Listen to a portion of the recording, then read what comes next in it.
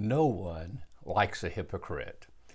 Well, the book of James seems to deal with this subject over and over again. It's such a practical book, teaching us how to live an authentic, genuine Christian life, a life that truly pleases God and is above reproach to the people around us. No one likes a hypocrite.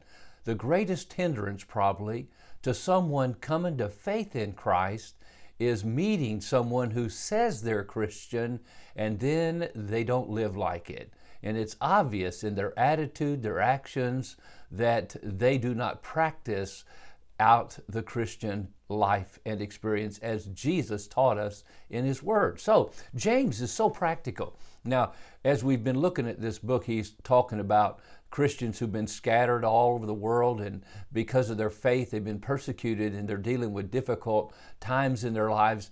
And he's encouraging them to count it joy when they fall into diverse temptations. If they lack wisdom in dealing with the situations and circumstances, ask God for wisdom and He'll give it to them. But then, as we've been looking at the last couple days, he says, let them ask in faith, nothing wavering, because a double-minded man is unstable in all his ways. Someone who's double-souled. He's trying to live for God one day and living for the world the next day. Now, it's interesting to me, the very next verses, he says this, now let the lowly brother boast in his exaltation, and the rich in his humiliation, because like the flower of the grass, he will pass away. For the sun rises with a scorching heat and withers the grass. Its flower falls and its beauty perishes. So also will the rich man fade away in the midst of his pursuits. Now, right after he deals with this double-mindedness, what makes us double-minded in a sense? I think the Apostle Paul touches on this in the book of Timothy when he says that the love of money is the root of all evil.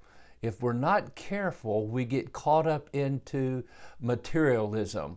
We want to keep up with the Joneses or the Smiths down the street. We want the iPhone they have. We want the car they have. We want the house they have. We want the kind of living they have. And we get caught up in the sin of covetousness. We want something we legitimately can't afford and have and really don't need. And so he's saying, now, be careful that you don't go down that path. Now, nothing wrong with being rich. He says, especially if you practice humiliation in the sense that you realize that God gave you everything you have. It's a gift of God. You're a steward over it. And he says he wants you to use those riches, the Apostle Paul did later, in blessing others. And there's nothing wrong with having things for yourself as long as the things don't have you. And so he said, remember the lowly in his exaltation.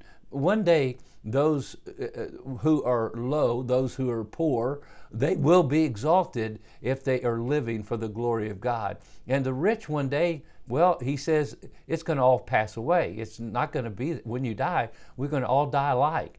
We're going to go to the grave and everything gets left behind. You can't take it with you.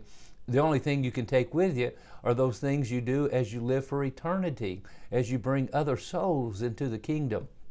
And so I think James here is just making it real practical. Make sure you're not pursuing the things of the world because they're going to pass away, and realize God's in control, and in the end we all die. Then he goes to the next passage of Scripture that deals with being faithful under trial. Blessed is the man who remains steadfast under trial, because when he has been tested, he'll receive the crown of life which the Lord has promised to those who love Him.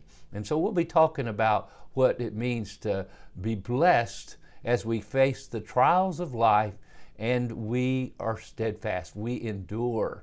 And that's what really proves whether or not we have our faith in the Lord Jesus Christ, and our faith is genuine and authentic. It's those trials, those crises that comes our way that prove our faith.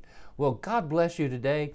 I trust that you'll read this passage of Scripture, you'll be encouraged, and you'll keep your eyes on the Lord Jesus Christ and live a life that's authentic, that lets others see the reality of a God who does care for us through His Son, Jesus Christ. God bless. Have a wonderful day.